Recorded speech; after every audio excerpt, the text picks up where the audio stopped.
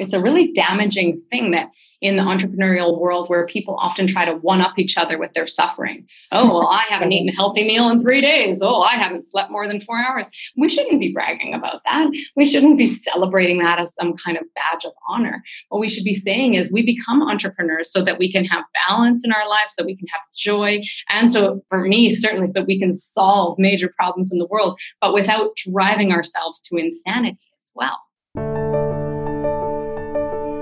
Welcome to SheEO.world, a podcast about redesigning the world. I'm your host, Vicki Saunders. In each episode, you'll hear from SheEO venture founders, women who are working on the world's to-do list. These innovative business leaders are solving some of the major challenges of our times. Sit back and prepare to be inspired. Well, hi, I'm Sonia Strobel. I'm co-founder and CEO at Skipper Otto's Community Supported Fishery. Welcome, Sonia. It's great to have you here. Thanks for having me, Vicki. All right. So, did you always want to be a fisherman? Such a great question. No, actually, the funny thing is that I grew up really not actually very connected to the sea. Even though I'm from Vancouver, I married into a fishing family. Suddenly found myself learning all these things about the fishing industry, all of what it was like to fish, what it's like to try to make a living fishing, what amazing seafood tastes like. And so all these things I discovered, in my 20s. Did you ever want to be an entrepreneur? Was that something that you were searching for, or how did you stumble upon this work? Yeah, I think it's an interesting question because when I reflect back, and I think it's like a lot of us who are kind of accidental entrepreneurs, is that when we look back on our lives, we may think, oh, I didn't think I would be an entrepreneur, but here I am. But when you look back, you see all of these patterns and connections that actually I was always an entrepreneur. Even as a child, I was always trying to create things, invent things, solve broken things in the world, fix things that are just stupid, that shouldn't be done that way. There's got to be a better way. So I've always been doing that my whole life. I became a high school teacher in my 20s and was teaching in an inner city school in Brooklyn, New York. Was doing that again because there was so much broken and there was so much that needed to be fixed for the lives of these young people in New York. Now I married into a fishing family and, as I say, there was so much broken in the fishing industry and saw that, we were really uniquely positioned to try to solve some of these problems and nobody else was going to do it. And that just didn't sit right with me. So we started Skipper Otto and we didn't even think it was originally going to be a business. It was just the right thing to do.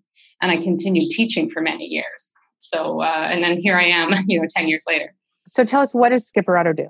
Yeah, so Skipper Otto is a sustainable seafood subscription program. And it lets seafood-loving home cooks all across Canada buy their seafood directly from BC fishing families. And it's a really unique kind of upending of the seafood supply chain because our members really have a personal relationship with the fishing families. They buy a share in the catch before we even go fishing. And that gives us as fishing families the security, knowing that we have a guaranteed fair price for our catch. We know that people who appreciate that it's done in small scale and traditional and sustainable methods are going to be getting that seafood. And then the members are getting this totally traceable seafood. They know exactly who caught each piece where and when and how. And frankly, it's going to be the best seafood they'll ever eat. So it's a great relationship for everyone. And it's really solving some of these major problems in the seafood supply chain that I can talk more about if you want to hear about those. Yeah. So what is broken in seafood in the supply chain? Yeah, everything's broken. Sounds familiar. I've heard you say that many times, and it's so true. And you always add to that, what a great time to be alive. And I totally agree. Everything's broken.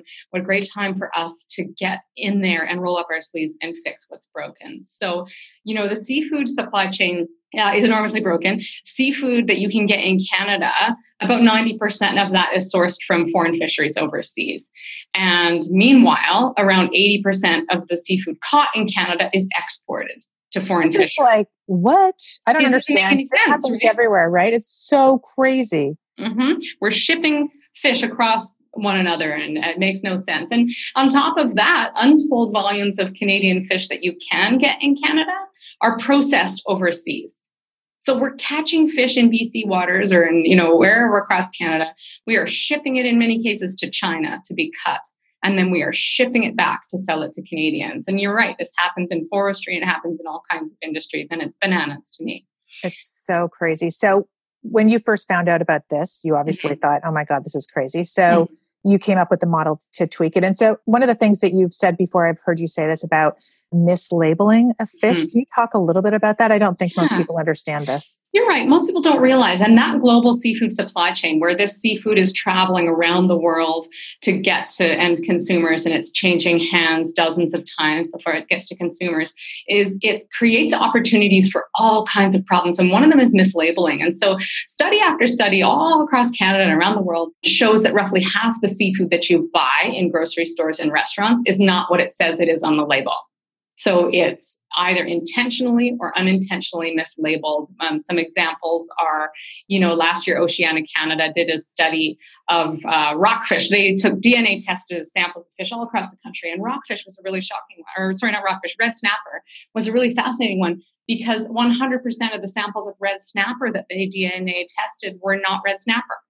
Oh my God. They were something else. Just something else. And so you said intentionally or unintentionally. Is there corruption through this supply chain? Or, how is that happening? Yeah, there's rampant corruption for sure. And there's also just unintentional mislabeling. And that's because it's a sloppy supply chain. So it's intentional in some cases because, for example, some people are willing to pay more for wild salmon than for farmed open pen fish farm salmon. So they will intentionally mislabel their farm salmon as wild. So they can make a profit on it. One of the things about our crazy economic models in the world is we don't actually add in the true cost of the environment and the impact. And so how is it possible that fish that is caught in British Columbia on the west coast of Canada is shipped all the way to China to be processed and back? Are there no processing factories in Canada? There are almost, there are very, very few processing facilities left in Canada.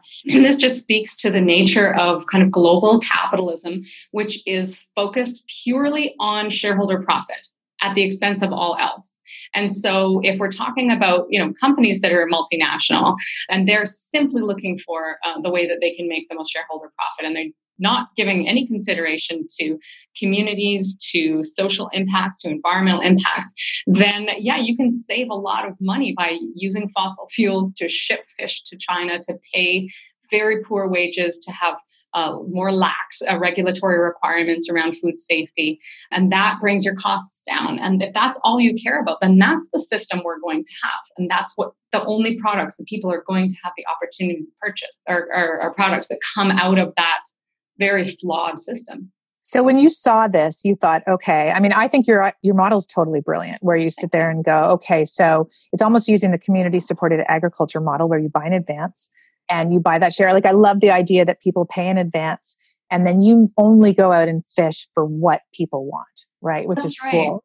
Yeah, so we're not creating all of this excess and waste that happens throughout the supply chain as well. Whereas in the traditional sort of industrial seafood supply chain, they go out and they catch as much of what they can at the lowest prices they can. When economic factors drive the price down and the big companies buy up as much as they can, they freeze it, they sit on it for years.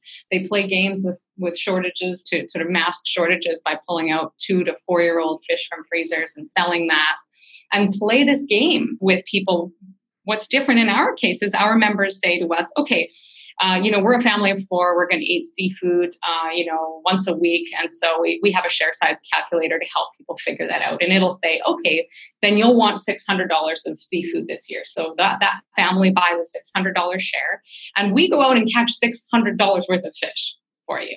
Now, because we have a lot of members, we've got close to 3,000 members now, we can fish for all of those members, and all those members can then come back and pick and choose what they want from the catch. So they can say, you know what, we're on a low budget, so we're not going to buy spot prawns or halibut, which are, more expensive items. We've got pink salmon and chum salmon, which come in at a lower price point. So it gives our members options, but it gives our fishing families the security of knowing they have the fair price. And then it takes all the supply problems out of it. So we're not amassing fish and sitting on it for years. That's amazing. So you have an interesting story around working with Indigenous communities. Mm-hmm. Can you talk a little bit about your experience when you have a great story here. I'll just set that up and over to you. Thanks. What we have to remember is that people have been fishing on the BC coast for something like 12 to 14,000 years. And the Indigenous people in the coastal communities of British Columbia have been fishing for, nutrition, for subsistence, but also for ceremonial and social purposes, and also for commercial purposes. And that First Nations people on this coast have been trading seafood across the Rockies for thousands of years, and we can trace that. So it's the very fabric of society in British Columbia, and has been particularly for Indigenous coastal communities for thousands of years. And, that traditional way of life is under threat and is disappearing because of the industrial seafood supply chain. We're really concerned with ensuring that people can persist in a traditional way of life in coastal communities, living with their families there, raising their kids there, and earning an income, a fair living wage in their traditional way of life. And so oftentimes that means supporting Indigenous communities in innovative and different ways. You really have to look at each community differently on what their needs are. So, a number of years ago, we found out that the Tahltan Nation has a Chinook salmon fishery, and that there were very few buyers where they could, opportunities where they could sell their catch. And so they were paid really very poorly for this fish. And we thought, well, is there some way that we can work together with this nation to ensure that they get a fair price for their catch? And so we were on the fishing grounds and hearing their stories and hearing their challenges. So we said, well, let's put this out to our members if they'd like to buy your catch, which of course they did. And so we were able to go in there and offer them a much higher price than they were getting otherwise. That meant that they could afford to, do things a little bit differently, and, in some cases get more PFDs for the kids on the boats and things like that, and know that they had a kind of a guaranteed price for those fish that was going to be fair. And then, we could honor them by putting their faces on the fish, on the package. So that's another thing that we do at Skip Rod, is that every piece of fish comes with a label with the face of the person who caught it, so that you can really look into their eyes when you take that fish out of your freezer and thank them for the hard work that they did to bring that to you. And that's really important to a lot of those communities, that it's personal, that there's a real connection, that people value the work that they are doing to feed families. This is honoring of the resources, and understanding that we're all part of this singular system, as opposed to the economy as sort of outside of the ecosystem, is incredibly powerful, and something obviously we can learn from Indigenous communities. Yeah. So in terms of the licensing around halibut, can you tell that crazy story around what goes on there? And this is so timely, Vicki, because we've been lobbying for change on this for years, and the federal government made a big announcement. They had a standing committee on fisheries in the Pacific, and they released 20 recommendations, which are exactly my words. So God, amazing. Celebrating. I am so happy. So we'll see how these recommendations materialize as policy and law, but we're really excited at the potential for this to change. So let me just briefly explain what that is. So in British Columbia, unlike the rest of Canada or Alaska or any of our neighboring fishing communities, in British Columbia, you can own a quota or a license for fishing and never fish it. Sometimes we call them armchair fishermen or slipper skippers, people who just own quotas and licenses as investment tools. And so in British Columbia, absolutely untold amounts of our licenses and quotas are owned by people who don't fish, often by foreign investment firms. They're like hedge funds. And it drives up the price of these quotas. So if you're a young fisherman, and by the way, we do use the term fisherman as a gender neutral term, so women who fish tend to call themselves fishermen as well. So if you're a young fisherman trying to enter into the industry, you can't buy a quota. They're not available for sale. Even if they were for sale, they're so exorbitantly expensive. You can't afford to buy it if you're going to fish it. So a young fisherman is forced to lease or rent these quotas from these big companies. There's a serious conflict of interest there, because they'll lease it to you, and the price that they insist that you sell the fish back to them because they control it. So you can't go looking for a good price from whatever buyer you want. And so they'll set the price of the lease, and they'll set the price of the fish later on in the season, so you don't know where you're going to get paid. So let me give you an example. Last year, one of our fishermen leased halibut quota for $20 a kilo. He wasn't told what he would be paid for the halibut until after he'd caught it all. And at that time, he was told he'd be paid $15. Oh my God. So he was paid $5 a kilogram for that halibut. Wow. You can't break even with your costs, with your fuel, your boat, your deckhands. You can't break even. And so the bank won't lend you money for leasing quota because they know what a messed up system it is and that you're unlikely to be paid fairly for it or even to be able to break even. And so this is driving fishing out of our coastal communities. And thankfully, our federal government is beginning to recognize that. And that's through years of us going to Ottawa and lobbying and witnessing on standing committees. So how do you even get a quota in the first place? Like when did that all start? Yeah, I mean, that goes over many, many years. In fact, my husband, Sean, who's, he's our lead fisherman, he wrote his master's thesis on this. And so he could do an entire interview with me. Wow. Topic because it's so complicated. But, it's been going on for, since the 80s, there's been real changes in the 1980s to the way that licenses and quotas are owned and bought and sold in British Columbia. And really at that time, the changes were all about consolidation.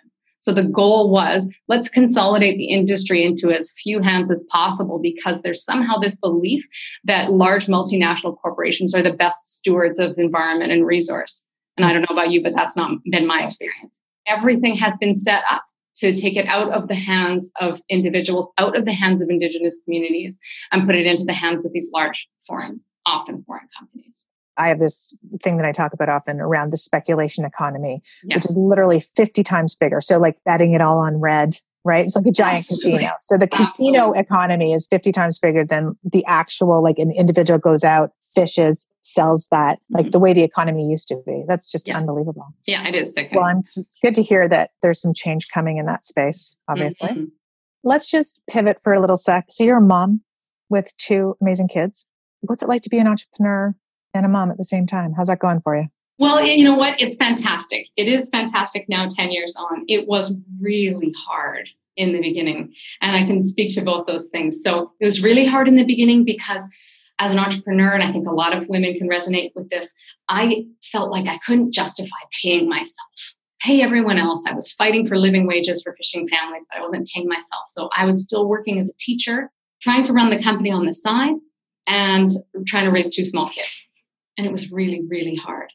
Thankfully through great mentorship and great support from folks like at SheEO, I was able to find the courage really to quit my teaching job, pay myself a living wage, and hire really smart, wonderful people. And so now 10 years on, we've built an amazing team, operationally, communications team, we have an incredible team. And I have a job now, which I absolutely love.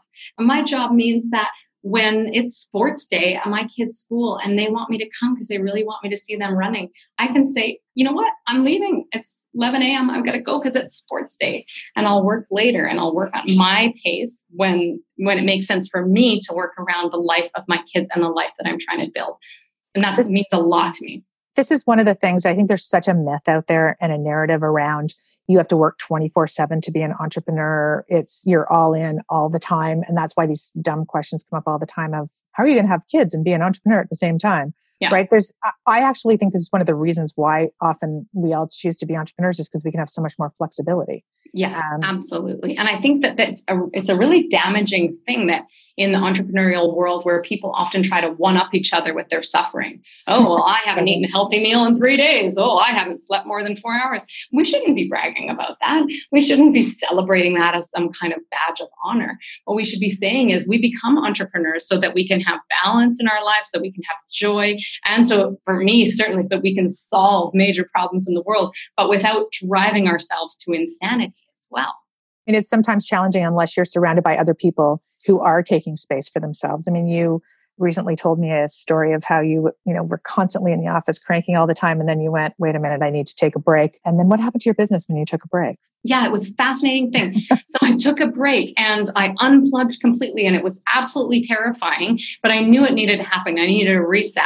And when I came back, we had the best sales months ever without me.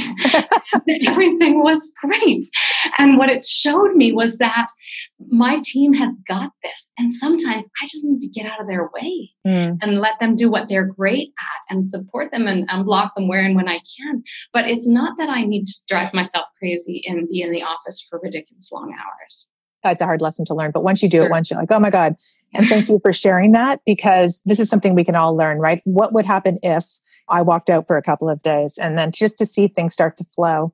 I mean, sometimes when you create that vacuum, people just fly. They step into the leadership and go, which is kind of cool. Exactly. And I encourage more people to give it a try and see what happens. Because whenever I talk to people, I hear them say, well, I couldn't do that. I mean, everything would fall apart for me. That's great that it didn't fall apart for you. But I encourage people to consider, are you sure it would all fall apart? Are you sure? You don't know that for sure. Yeah. So one of the things that we love to talk about and share the impact of is boldness on our thinking at SheEO. And, this concept and this question of how would you act differently if you were surrounded by radically generous women? Like if people said yes to you. Mm-hmm. Can you talk a little bit about how you've witnessed your boldness, grow over time? Yeah, that's such a great question. And Vicki, you've watched me over the last, whatever it's been, 5 years or so, grow in my boldness so much. And, one really good example is, I think at the first SheEO summit and gala dinner that we had in Toronto, and we were all invited to make an ask. And I was so conservative in my asks. And I think I said something like, well, it would sure be great if we could get a few people here from this gala who would join. And you pushed me and said, well, how many people do you think? Or how much money do you think? And I had this meek little ask, like, oh, I don't know, maybe we could sell like $3,000 worth of memberships tonight or something like that. And you laughed and you said, I think you should kind of go bolder. And I was afraid to go bold.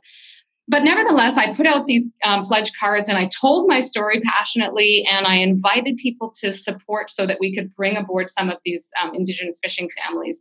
And that the more members we had, that would mean more fishing families we could bring aboard. I kind of had out the cards and I kind of collected them. I looked up at you, Vicki, and said, oh, I've got the cards. And so you said, okay, well, Sonia's going to announce how many cards she has. And suddenly from behind me, I heard this rustling. And I turned around and looked, and the entire room of, hundreds of people were all standing up with their cards in their hand, these pledge cards to say that they would support our families. And I wept. I just couldn't believe the support. Exactly to what you said. How would you behave differently if you knew you were surrounded by a room full of supportive people? And that changed. That was pivotal for me, because instead of assuming that people didn't want to support me, that changed it for me and helped me to go into rooms with confidence and ask, realizing that an ask isn't me begging with my hat in my hand. An ask is me creating an opportunity for other people to be part of something that's really cool that we're doing. And that's really changed it for me. And I have so much more confidence now to ask for what I need.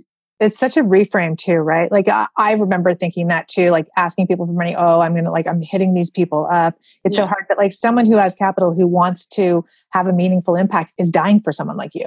They're waiting for someone with a cool thing to offer them, right? So I think that reframe is super, super important to what we're doing in that asking for help piece. Yeah. There are so many women out there who are doing things alone, entrepreneuring alone. Have you changed your perspective on asking for help and being in community with others to do this versus being isolated? Do you oscillate back and forth there, or how do you feel about that shift? Yeah, I am all in on the community piece and how important it is not to do this work alone. And, when we started Skipperotto, it was 2008, and I had never even heard the word social venture. I didn't even know that there was such a thing that existed, that there was people using business as a tool for good. It never even occurred to me. Well, we're 10 years later, and now it's a big thing, right? Like using business as a tool for good is a thing. When I first started out, it wasn't. And when I began to find my people, to find my tribe, my community, is when I began to develop the confidence to say, yeah, actually, what I'm doing is exciting and people want to be part of it. And it grew that boldness. But if I hadn't found my community, I certainly would not be where I am today, because that community offered me the help I needed, made me feel less alone, provided mentorship in specific areas. I always felt like such an imposter because I don't have an MBA, and who am I to run a company without having gone to business school? But, I feel like I've gotten above and beyond what I would have ever gotten out of a business degree through the community that I have around me in business, and especially the people who are using business for change. So interesting, this whole thing about, oftentimes I have people go, oh, I don't have a business degree, and I'm like, oh, thank God. Thank God. once you get trained in a certain model of the way that you're supposed to do things, then you generally follow those models. But by not being trained in quote unquote how it's done, you have a chance to completely rethink things and do it in this innovative way. And so, your business model is a classic out of the box thinking thing, but you just did what felt natural to you, right? You looked around and created it. And I think if I had gone to business school, I wouldn't have thought of it this way. And so you're absolutely right about that. The only way that made sense to me to do this was to say, yeah, why don't people pay for their fish before we catch it? That makes sense. And since then, people have said, what a crazy and brilliant idea. I never would have thought of that. And I'm like, well, I would have never not thought of that. It seemed like the only way to do it. But it's true. If I'd have gone to business school, I'm sure my thinking would have been put in a box and I wouldn't have thought in this way. There's a book called The Messy Middle, written by this guy named Scott Belsky. And one of the things that really hit me when I was reading his book is he talks about, the people that really, really get their business model right are those who have suffered shoulder to shoulder in the trenches with the person who has this problem. Or this challenge, right? And so I think of like how many dinner tables, how many conversations you sat through with your husband and his family, having been in this space, hearing the challenges, hearing what's broken in the system, truly understanding what it causes as a challenge, and a business that gets designed from deeply inside the problem, as opposed to someone looking at it from the outside and going, where's there a new market opportunity where I can exploit a niche? Like it's not that at all. You're like, how do I solve this problem for humans who are dealing with this, right? Having those dinners that you did with your family really gave you super deep insight into the challenges. That to me is something like, if this is where the best founder stories come from, right? Someone who's like suffered through it. Yes, absolutely. And the businesses that I think are the most fascinating, and frankly, that I think are going to be the way that business is going forward, are the ones that started in this way. People in the trenches figuring out how to solve a problem that exists in the world. And I've watched people try to use the community-supported fishery model that we've been working with other coastal communities to develop. I've seen other people come from outside the industry and say, oh yeah, that sounds like a great way to make money. I'm going to start a community-supported fishery. And they're generally not successful because they're not in the trenches, as you say. They weren't there scratching their heads and pulling their hair around the dinner table trying to figure out how they were going to make fishing work in their family anymore. And there's real creative thinking that comes out of a need to fix something. So what's next for you? What are the next things you're working on? Well, it's so exciting. We have so many irons in the fire right now. We are working with the Musqueam First Nation on a community seafood processing facility that we're building, a custom building here on traditional Musqueam land and Department of Fisheries and Oceans land. That's going to be an amazing kind of temple to their values in a way. So open to the public for tours, for people to be able to look in the windows and see custom small-scale seafood processing. It'll be able to process the food and ceremonial fish of First Nations who are really struggling to access that kind of seafood processing. A little restaurant and tasting room as well. So that's a big, big, exciting project we're working on there. We're also exploring a bunch of other ideas. We're exploring home delivery.